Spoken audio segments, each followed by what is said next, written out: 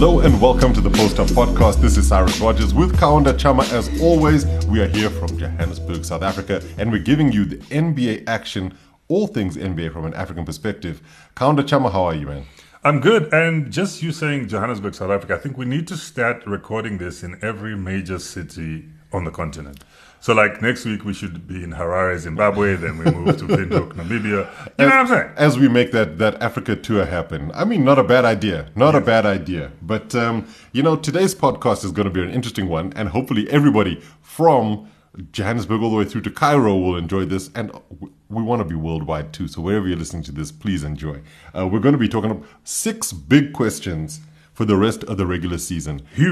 Huge questions. So Kaunda and I both have questions. It'll be 3 questions each, and we'll be tackling these in terms of what we can look out for, things that should be happening, what we could be expecting, that sort of thing. And also give you an insight as to what we're thinking about as the rest of the regular season rolls on. Kaunda, I did ask you how you were doing. You didn't respond. I'm great. I'm always good. When we talk about basketball, we talk about the NBA, WNBA, FIBA, I'm good. Well, that's what we do because ball is life. Yes. And thanks for asking. I'm good too. We're glad you're good. Well, let's get into it then, Kaunda. Should we give everybody our social media handles first and foremost so they can send us some questions, hit us up, tell us how much they think we're awesome? Sounds right. At Post Up Podcast on Twitter, at Post Up Zone on Instagram, and at Post Up Zone on Facebook. Kaunda, let's give you the honors of starting with the first really big question. Go for it, man. Yes, and because you're a fan, I love this one. Cyrus, can the Warriors stage a comeback when Steph is healthy again? Because let's not forget, I know we don't say this in basketball, but they are the defending champions. Because in basketball, everybody starts off at 0 again on the new season. But because they got the last They've got championship, that chip. They're defending champions. Enough said. Do you think with their current performance, they can be contenders again? So that's a really, really interesting question, Kaunda, because maybe it's the pessimist in me that will answer first and foremost. But I look at this Warriors team, and especially after that loss to the Lakers, it was crushing. Not because LeBron was in it. No, not that. LeBron, he's beaten us before. But more so because after the trade deadline, obviously everything's done. You can't really, I mean, you can bring in some buyout guys and that sort of thing. Yeah. But the Warriors don't seem to be in a position to contest in a lot of games. And it's been a really strange season for them. Steph's been there, he's been injured, he's been there. I mean, right now, their record is 29-30. They're below 500 again. And they've just been teetering at that 500 or just below. They haven't gotten much past 500. I don't even know if they've been like 3 games above 500 this season. So how do you defend a championship if you can't even win games, let alone try and stay in the playoff places? Because right now, as we record this, they've dropped to 10th spot. So they are, I say dropped, but they're in 10th spot It's better in the than West. 13th. Well, marginally, everything's pretty close right now. but 10th might as well be 13th. I mean, they're in the play-in places, right? And so they need somebody like Steph to come back real soon. And I think that there's been a weird thing. Obviously, you had the punch to begin the season, and that's destabilized that everything. Really a factor, Cyrus? So let's go back to it, right? Yeah. It might not be a factor now in terms of interpersonal stuff, but their record now is built off what happens right from the beginning of the season.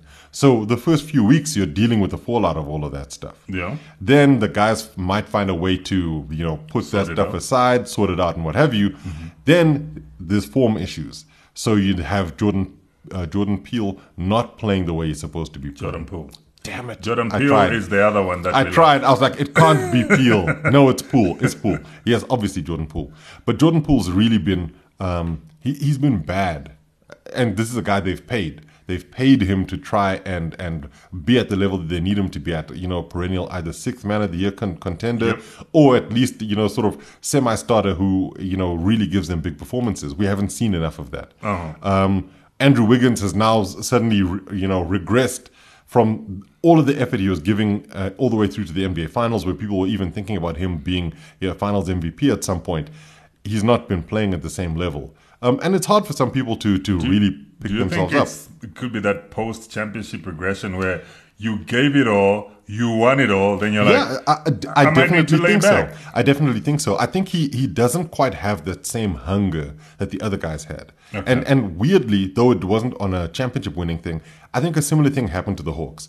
And Trae Young mentioned this when they made it to the Eastern Conference Finals a couple of years back, where suddenly the regular season just doesn't feel like it's worthwhile anymore because you want to be there in the real mix of things in the playoffs. because you've pushed Giannis and the Bucks to the brink Exactly. of almost losing it all. So you feel like you deserve to be there playing those games because they really matter, as opposed to these regular season games, which is a building process. You know, Yeah. it's the building blocks. And I think that in some ways, Wiggins might have had that. And obviously, you know, they've had their changes in terms of certain players leaving and coming back. You know, like Gary Payton II, you know, guys like JTA are gone. You've got people who. So this Warriors team is not the same team from last year. They're also a little bit older, and they haven't improved themselves. I think signing Dante DiVincenzo was a fantastic move, but it's not a needle mover. So when you ask, do I think that, you know, when Steph comes back, will they be like contenders? Yeah. I honestly don't think so. I don't think this Warriors team has enough in it to beat teams out in the West. I think, and I mean this consistently. Like there's certain games where I think, okay, fine, maybe these guys can, they'll be able to get past certain teams. But how do they match up against the Phoenix Suns? Kevin Durant isn't back yet from injury, but all things being equal, do the Warriors have enough guys to stop KD from scoring? And if it's not KD, Devin Booker? And, you know, you look at those things, then they still have problems with dealing with a DeAndre Ayton when he's playing in the low post. Yeah. And then Chris You Paul put him with up his against shots. Kevon Looney, it's Exactly. still problems. So, yes, the Warriors have a great ability to shoot teams to smithereens with the three-point shots. Yeah. But that hasn't necessarily been a real strength for them this season. It's not like they're out there killing every team with three-pointers. So I don't see it. I really don't see it. But like I said, maybe it's just the pessimistic Warriors fan in me right now who's like, oh man, doom and gloom. Okay, so if I may borrow a phrase from one of my favorites from out west, they're not fine in the West. No, to paraphrase the Ja Morant, they're not fine in the West.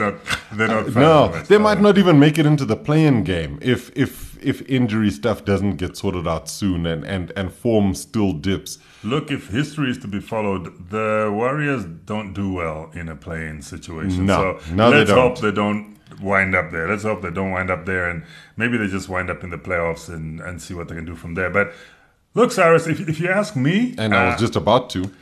it's a bit of a touch and go for them. It's one of those post championship situations where everything is in the air. There's been some missed opportunities. I think they could have made some really nice moves at the trade deadline. Yeah. Well, the one Instead of the moves that they made. the one major move that they made by bringing back a defensive player who was really good for them in the championship run. Now it looks as if they might have gotten It was a mistake. pickpocketed. It was or a mistake. and then they really haven't beefed up their front court. Nope. All the championship winning, most of them, apart from the most recent one, the championship winning Warrior teams have had a good big man in them, right? Yeah. Apart from the most recent one, where the big man was Kevon Looney, big shout out. And he was superb. He was superb, but you can't expect him to do that all of the time, right? Yeah. And I think it's a problem because they can't also just be waiting for one man. Yeah. Because when Steph comes, Steph can Steph, yes, but he also needs the supporting cast. And this is the other thing, in the sense that Clay has had some really great games as of he late. has. So he seems to have found some good form and is actually probably better now than he was last season when they won the championship. Yes, Draymond had an absolute terrible start to the season, and he's picked up and he's actually in a good place. Mm-hmm. But even he had some struggles in the finals last season. So you don't know what's happening with Draymond. And for me, it's always been about what happens with that bench unit. And right now, I'm not looking at the Warriors bench thinking, oh, at least we've got this game breaker or that game breaker. I think that Dante DiVincenzo is a good. He's a good piece. He's a good player. I like him. I'm a Bucks guy as well in terms of teams that I like to watch and what have you. And he was good for them. So I think he's got the pedigree. But he's just not the kind of guy who will take over a game and win it for you. And that's where they need Jordan Poole, right? Yep. Not Jordan Peele. Jordan Poole to come to the front, my bad. And really lead the team to wins and find some real form. So I'm just not sure that's there, Kay.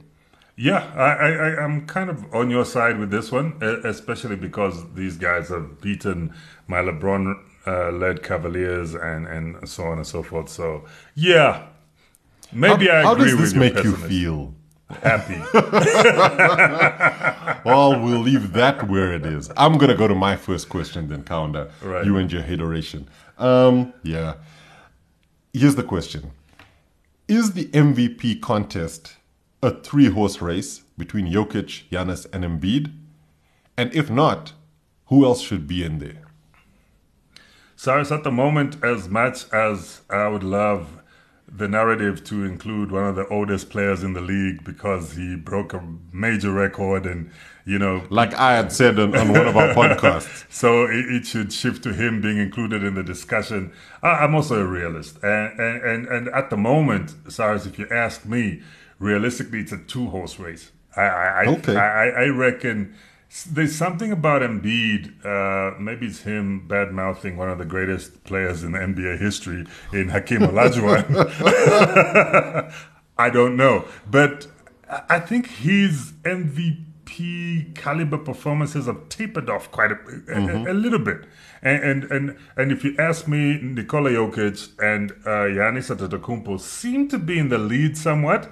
It might just be my, subjective way of looking at it because, first of all, I was shocked at what he said. Second of all, I think him playing alongside a rejuvenated James Harden, he's had to share the ball more, share the spotlight more, and that might take away from his, him being a major MVP contender. And he's not a scoring leader like he was last season, so maybe that's the situation. I don't know, Cyrus. I'm really happy that you brought that up, right?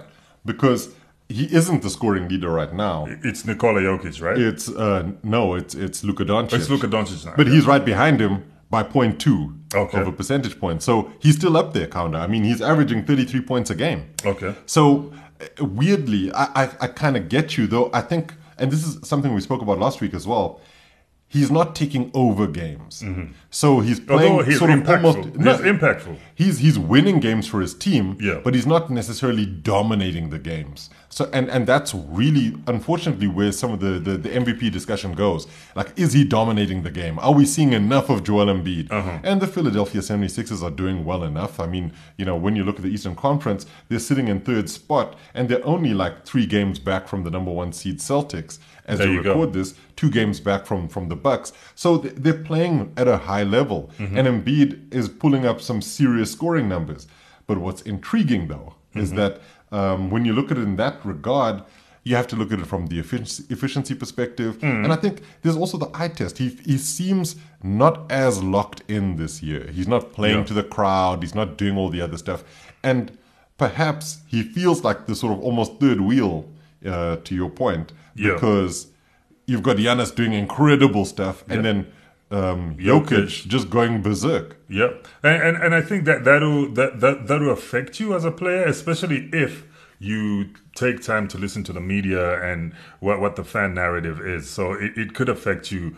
It could affect your morale somewhat, Cyrus, and how you approach games and how you play. Because, I mean, first of all, we know Joel Embiid to be one of those players who learned how to work the crowd as well, work the fan base. Like the WWE. Well, not really. He does it. He does use some of those same crowd maneuvers. He was out there using some of the same, let's call it body language. I think unless he starts using the John Cena "you can't see me" expression every time he dunks on you. He's a fan of a few of the other guys. So like for instance, if you know Triple H at all, he uses the DX. Cyrus, how dare you? So you know what I'm saying? I mean, how dare me? For real. But he's still out there working them like a heel. But I think this is the other thing in the sense that it's not enough. You feel it's not enough. I feel it's not enough, and I feel he can do more. And like you said, I think the most important statement you've made about Joel Embiid is he's not taking over games, because that was actually the platform that would make you see him, if you understand what I mean. Because when he would take over games and score, and then he would start taunting the crowd, and everybody would go either crazy in his favor or crazy against him, and then he was putting up performances as well. That really cemented him in last season's MVP discussion. But this season is like, maybe he's got his head down and he's saying, okay, I'm going to work with James Harden and we're going to do what we can do. He's playing the team game. Yeah, so he's playing the team game as opposed to the MVP game. But maybe. Intriguingly, though, didn't he get the better of Nikola Jokic in their matchup, their most recent matchup, and score big in that game? Yep. And so it was one of those where, like, he's like, yeah, you can call him MVP, but look at what I'm doing to him. Interesting point, though. Okay, so you think it's a two-horse race between Jokic and Giannis? At the moment, yes. I mean, Cyrus, we've only just passed the halfway mark. Things can change. You know what I mean? Well, there's 20 odd games left. We're way past halfway. It's not all based on pre-All-Star. That's what I'm saying. Yeah. There's also that post-All-Star push, which could change things around. But yeah, Cyrus, Nikola Jokic and Giannis are doing things. No, they definitely are. In fact, you can't ignore it. Jokic is averaging a triple-double right now. There you go. And the last player who averaged a triple-double in the season won an MVP. He did in Russell Westbrook. He should have actually won two, but that's another discussion for another time. I ain't having that discussion. But yeah, averaged a triple-double, did his thing. Jokic is now doing it, and that was on a Thunder team that wasn't performing well. I think they finished 6th that season. Yep. This is a Nuggets team that's number 1 in the West, and he's averaging a triple-double. So here I am making the case for Nikola Jokic. Before I go into how I view this as well, I think Embiid is in the MVP discussion. Do you think he's a strong contender, though? I think he's got an outside bet. Okay. And the reason I say this is, so Jokic might have that recency bias in terms of he's won 2 straight. Do we really give him a third? Is he Larry Bird, in terms of, because he's one of the few guys who's done 3 in a row MVPs. But Embiid is 8th in the NBA in blocks. So he's really doing something from a blocks perspective. Yeah. So he's not only an offensive problem, he's a defensive problem. Exactly. Then he's 10th in rebounds. Not particularly great, but he's still in the top 10 in the NBA. 10 out of 400 players, Cyrus. That is pretty cool. At his size, he could and should be a bit higher up, because he should be grabbing a heck of a lot more. But being second behind Doncic in the scoring stakes in points per game, it talks a lot. Averaging 33 points per game, says a hell of a lot about where he is, what he's doing, and how well he's playing. Because if you look at it, I mean, he's shooting at a 53% field goal percentage. That's damn high. Considering that Doncic is shooting at 50.5. Right? So you really see how well he's played, but I'm making the case for Embiid. I think it is a 3-horse race. Okay. I don't think anybody else could. I know I made the point about if LeBron managed to get the Lakers to like the 6th seed and his scoring, like, because he's 8th in the scoring charts right now.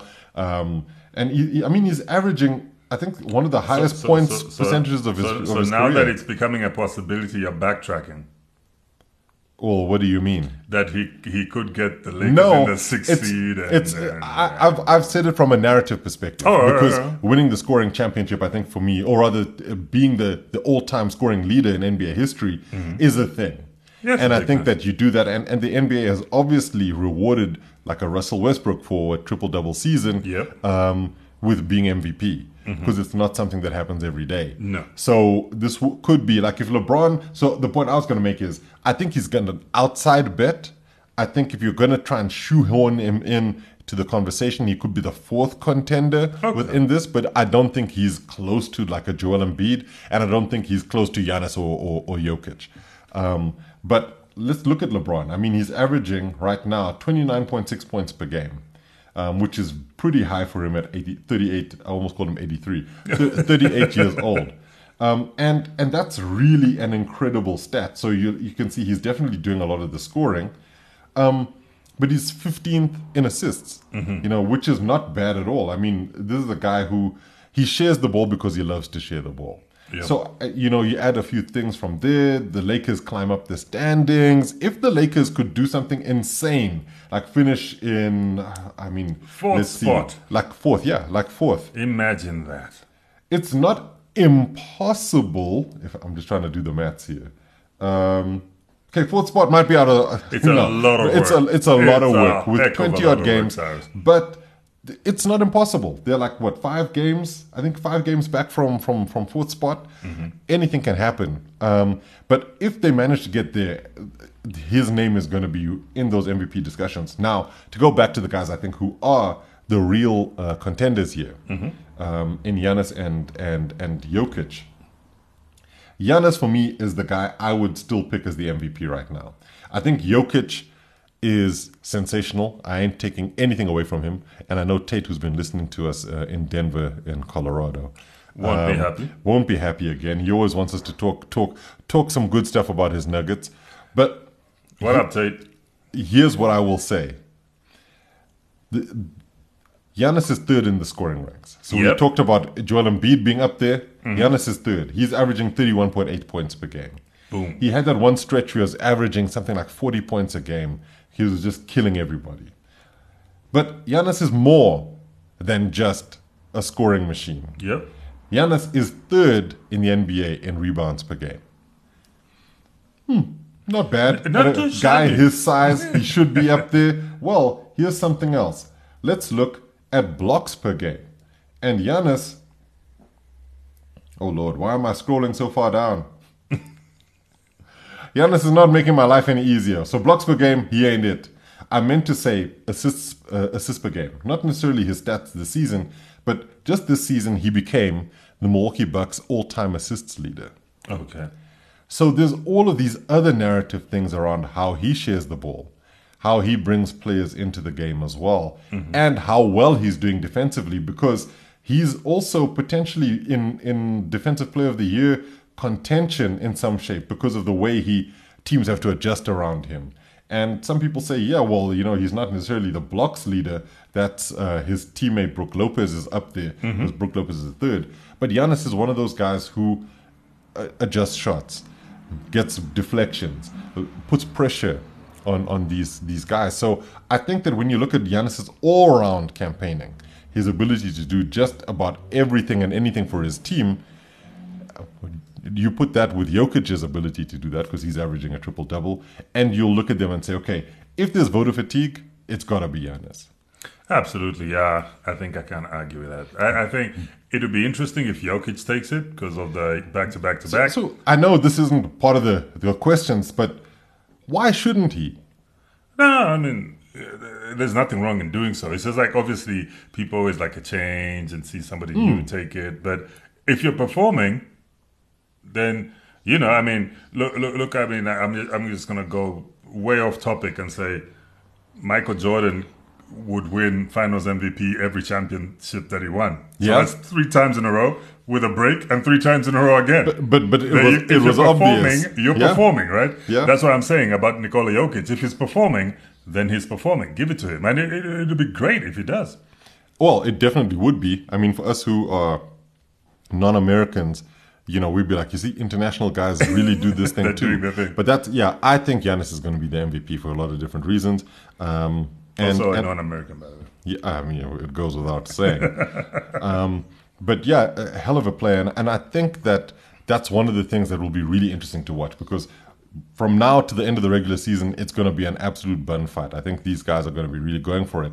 So here's another reason why I think Embiid has an outside bet. Giannis is still nursing that hand injury that he picked up. We don't know how long he's going to be out for. That might hamper his MVP aspirations. Yeah. Jokic is still playing at a high level. He's still fit. He's still going.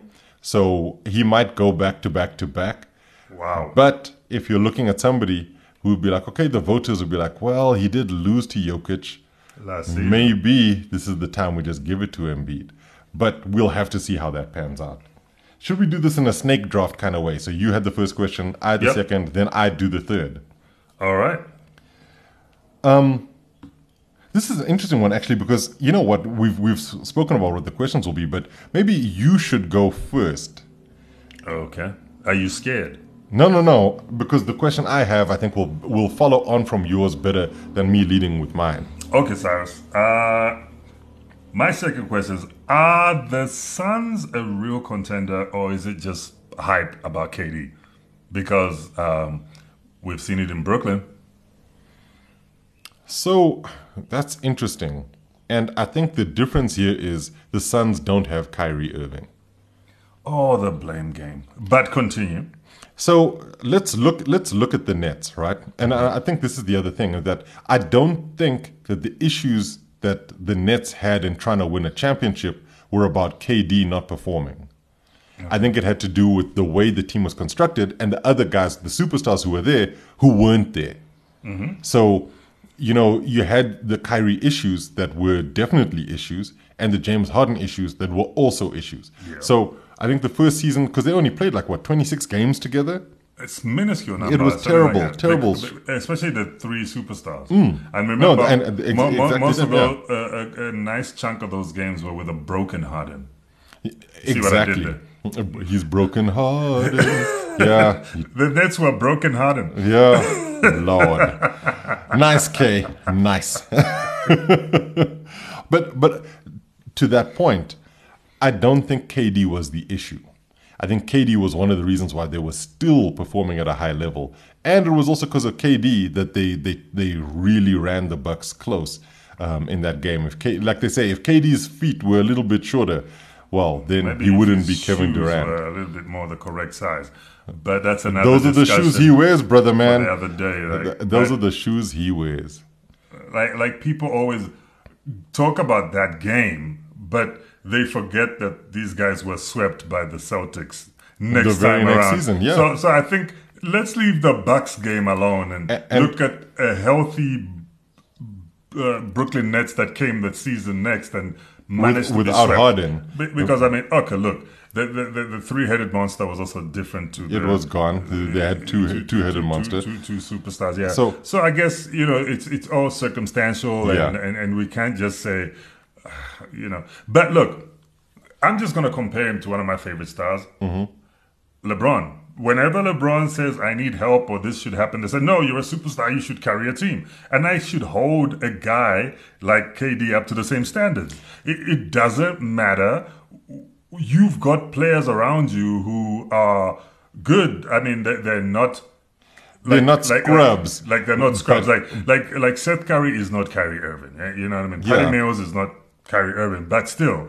they're not scrubs. So you understand what I'm going to disagree with you a little bit here, and only because you bring in LeBron James. Yeah. And when you say when LeBron James asked for help and they told him to just do it on his own, that's not true. He's gotten help every time he said, I need help. No, I mean, during the times when he says, we need to work, because they say, no, you're a leader. Jordan would have done this. Jordan would have done that. Okay. Jordan carried I get you. a bunch of scrubs to 6 championships, which I is don't absolutely believe. nonsense Absolute too. Nonsense. But you understand what I mean. But I get you. So what you're saying hold is everybody to the same so standard. you're saying hold KD to the Jordan standard, which was being used for LeBron. Yes.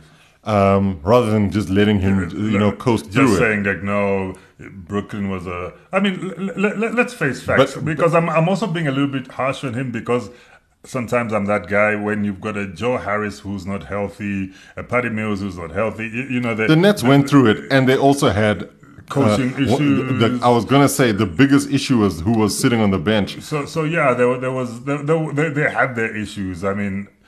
Look, there was a time when Nick Claxton wasn't the Nick Claxton that we know, and I suppose they had teething issues, and before those teething issues could be addressed, so many other issues crept in that the band had to break up. So somehow we've gone off the actual question here, Oh, yes. and I know how it was me, but the thing here is so that's what I'm saying in mitigation. I think that KD. It wasn't all on him, but at the same time, his part in that must be acknowledged. Absolutely. The fact that Brooklyn didn't do the things they were supposed to. Now, here's the other thing. Do I think that the Suns are legitimate contenders? Yes. Do I think they'll win it all with him? I'm not sure about that. primarily because it comes back to health again, right? How healthy will the Phoenix Suns be? Because KD is also struggling with injury stuff. He's also coming back from injury, as was Devin Booker, who just came back recently. Yeah. Chris Paul has had his injury nightmares for his entire career. We're heading to the postseason. What does that mean? Chris Paul injuries in the Chris Paul stage. You know what I'm saying? So there's always these things. Yet we spoke about this before. KD gives the Suns an option they don't have, didn't have They've before. never had before, yeah. Right? Where they've got two true scorers on this roster and somebody who's a table setter. I mean, this is, if you were building from scratch a franchise, that's what you want. Yep. A table setter and two real scoring guys. Because can you imagine if all three of them get hot at the same time? Yeah. You know, Chris Paul is doing what he does.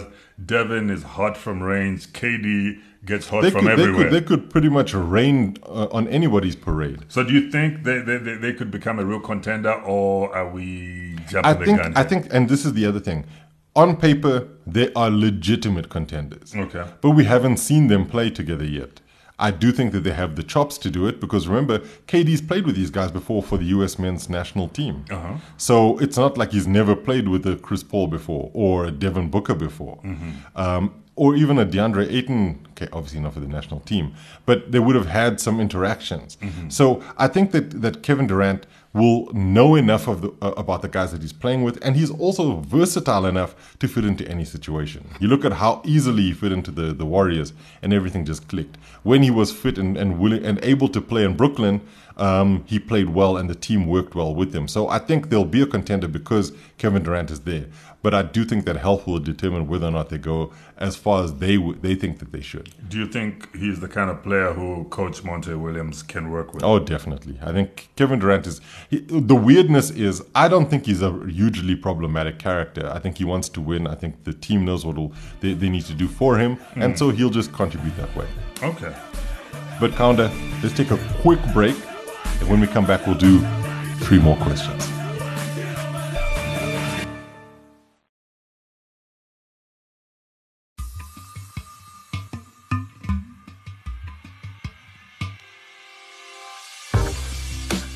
All right, Kaunda, we've got 3 more questions to go. Somehow you didn't quite get the hint I was trying to drop at you. So I'm going to move one of my other questions up so that the other questions match.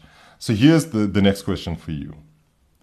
After all of the hype, is there an actual race to the bottom for Victor Wembanyama, or are teams just playing it out to see what happens? I think teams are just playing it out now. You've got some real contenders. I think if you ask me to bet on it, I'd say he'll probably wind up in San Antonio. And I think that would be a great destination, especially looking at what San Antonio looks like right now. Yes. And I think Victor Wembanyama in the hands of one of the greatest coaches in the history of the game. Greg Popovich, yeah. Will become a monster. I mean, you saw what he's done with the likes of David Robinson, Kawhi Leonard, Tim Duncan. Even some of the other guys like Manu Ginobili, Tony Parker. Yeah, Tony Parker, yeah. So give or take what happened between him and Kawhi, still he helped make Kawhi who he is today, right? And I think teams, because I was expecting some major tanking here. I was expecting I think that was it. That's why I bring this up. Real armored vehicles. 17 teams just like, oh man, we didn't bring the ball for the game today.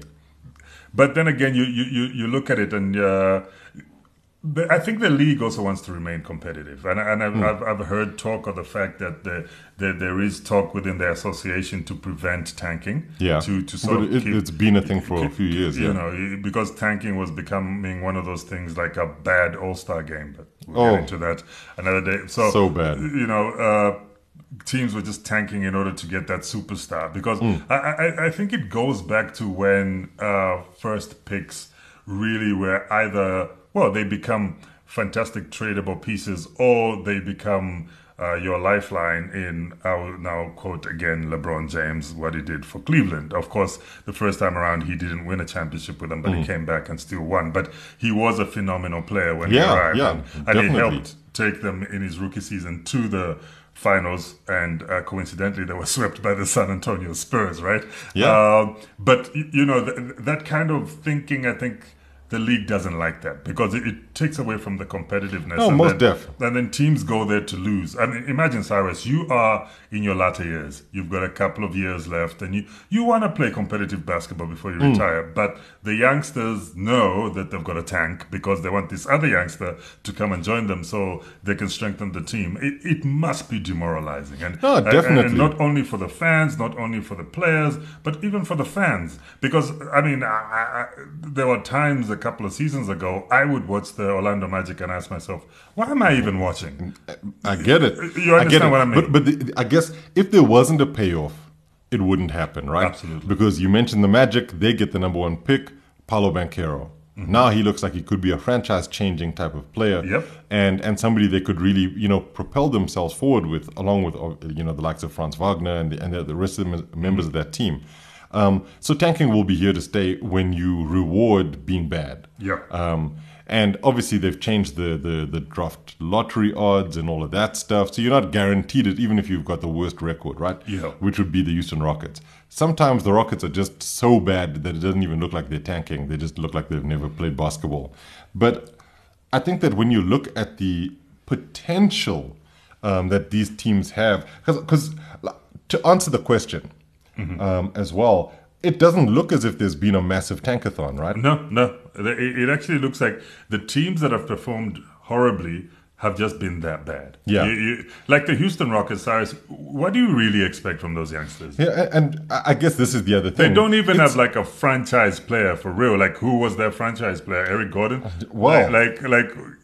Ask yourself this question. He's currently residing in Philadelphia. But before he left, Yeah, James Harden was it, but there isn't anybody there after now. James Harden, I mean, with all due respect, I was even going to say maybe you might want to bring back Luke Bamute. But look, Cyrus, Look, why not? The man is a legend. you know what I mean? Like, I was like, wow.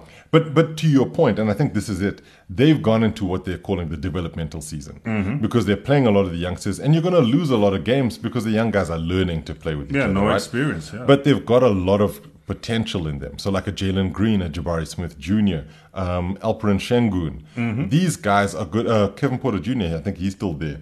These guys are good. And they will get better. But the franchise, if they get Victor Wembanyama, could be one of the best teams in NBA history if they all develop at the same rate. So that's the thinking behind it. But you look at them, the Rockets have the worst record in the NBA. This followed by the Spurs, then the Detroit Pistons, then the Charlotte Hornets. And, like for all of us who are out there saying, please, God, don't let Wembanyama go to Charlotte, San Antonio seems the best place for him developmentally. But four of those franchises need a star player to lead them going forward. Whether it's a vet or is a youngster that they bring in. At this point, I guess around. youngsters, because it's hard to build in a place like Charlotte, for instance, because they don't really have a lot of pulling power. They can't pull in a free agent because it's not a really attractive destination.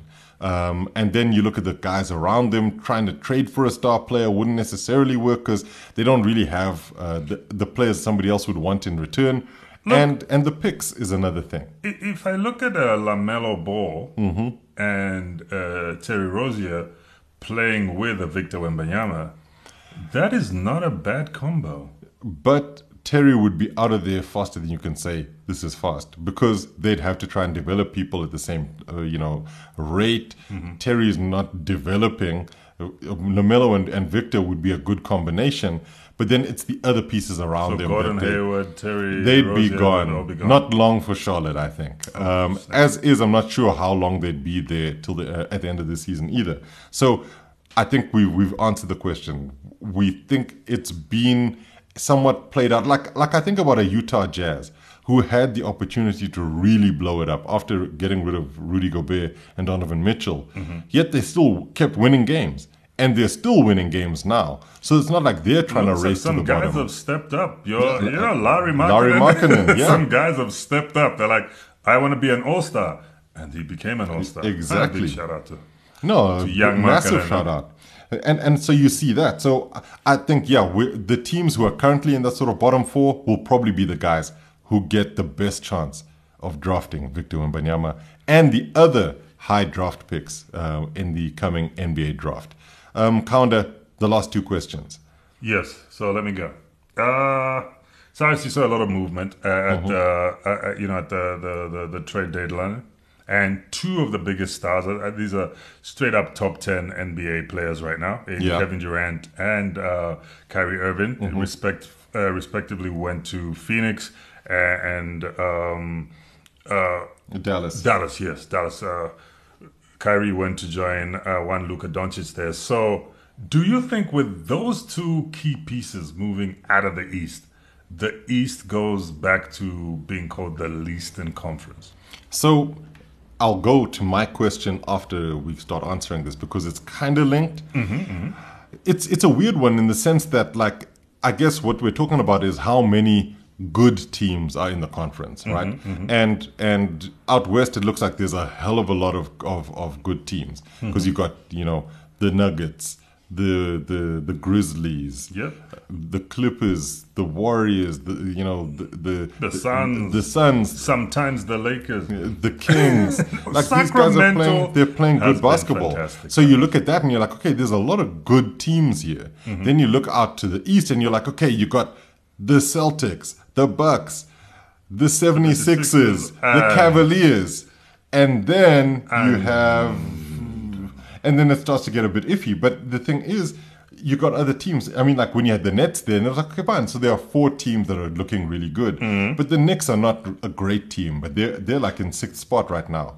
You got the Heat, who have been blowing hot and cold all season. They're still above 500 though, so better than the Warriors. Then you got the Hawks, who are same record as the Warriors, 29 and 30, so below 500. Then the Raptors and Wizards, who are in the play-in places, all of those guys. And you're like, and then the Chicago Bulls in 11th. And yeah, so I think, I hate the phrase, but the teams just aren't great. And it's not because of like the competition's so hot that, guys are all over the place, but they're just not good teams. Like the Bulls in particular are just not a good team. And a team like the Knicks, or the Heat, like right now, the Knicks, the Heat, Hawks, Raptors, and Wizards could all be in the playoffs. Come the end of the season. And who in those rosters are you thinking, man, this is going to be a great, matchup? So I think the East has somewhat regressed. What are your thoughts on it, though? I must agree with you because I felt very happy when the Nets was too strong, and then Donovan Mitchell went to the Cavs and he worked. He has worked. That's been one trade that you can say, they definitely need. I mean, when they blew up Sexyland, I was like, oh, okay, But Darius Garland going to the Jazz, and then Donovan Mitchell, Colin Sexton. Sexton. Sorry, going to the Jazz, and because Darius Garland is still he's still at the Cavs. Donovan Mitchell winding up there, and he's not the tallest guard either, but they've made it work because it's working their really front good. court are really trees, and it's working really good, and I think it's a nice combination that made the East. When I was looking at, we got the Bucks, then we got the Sixers, we got the we got the Cavs, we got Celtics. This is really looking good. Then it will give the West some really good contention. Then now there's sort of been a shift in the force, if I may take a Star Wars reference there. There's a shift in the force. I can feel it, Cyrus. and then now I'm thinking, so we've got Celtics, Bucks, Sixers, Cavs. Basically, those are my strong teams out east. But out west, Cyrus, there's a whole bunch of teams out there. And I'm so, this is a sidebar of note because you know me. I'm so happy for the Sacramento Kings, Cyrus. Yeah, me too, but it's not done yet. I know it's not done yet. They need to lock in that playoffs appearance. Lock in that playoffs appearance, which they look like they might be able to me, it'll be happy for that. I'll be so happy. I'd be very happy. I'm a closet Kings fan. I've said this before on the podcast. Absolutely. But to your point, and I think this is the thing, that what really is the most telling is this.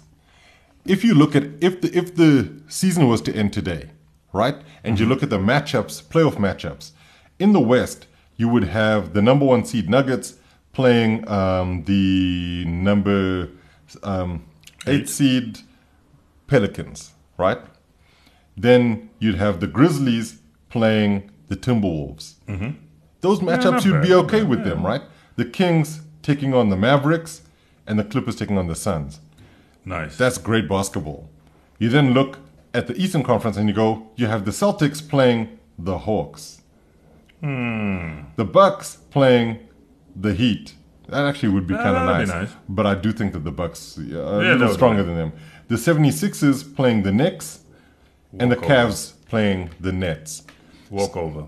Well, I don't know about the Cavs Nets walkover, but because the Nets still have some good, a whole bunch of good players, just no They did get stars. a few nice pieces from the Suns, although they've got no bona fide stars. Yeah, So- no superstars. So no no superstars. superstars. Yeah, let's qualify that.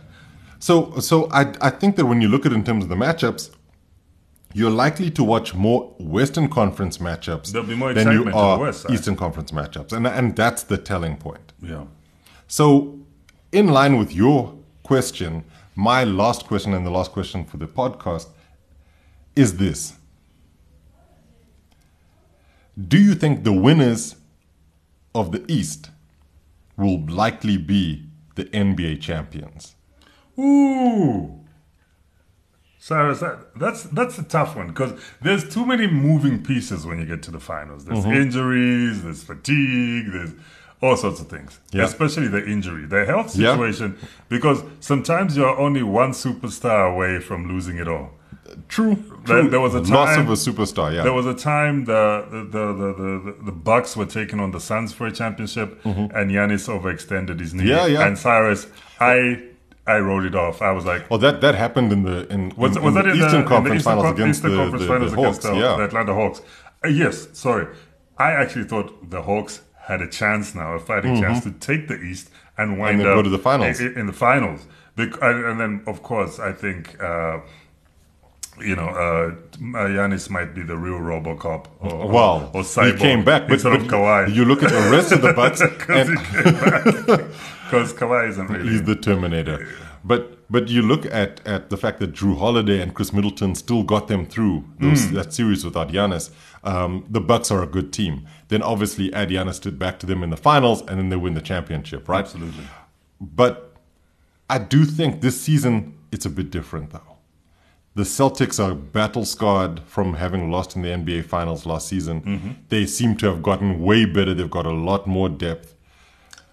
My man Jaylen Brown is balling his socks off. Even with the mask of Zorro on, I he know. is playing. That's the LeBron in Miami mask. But we won't get into that. Okay, if you have to make everything about LeBron, this guy. I mean, LeBron posters above your bed should stop at some point. But I think the thing is that the Celtics or the Bucks could beat any of the teams who make it out of the West if you look at it from a matchup perspective, right? So let's say Let's say it's the Denver Nuggets. right? You have positionally there are good matchups all the way across. Whether you look at a Marcus Smart who's been out injured for quite some time at the Boston Celtics, or even I'm not going to say Malcolm Brogdon, but the Celtics will be able to throw bodies at somebody like Jamal Murray and be like, okay, not a bad matchup. You then look at it from a center position, and like Robert Williams will need a hell of a lot of assistance from Al Horford to handle Nikola Jokic, but the Celtics would defend well as a team. That's what they do. So when you look at it from that perspective, they should be able to handle defensively, and then offensively, Jason Tatum has been incredible. You're putting him against like an Aaron Gordon or even a Michael Porter Jr.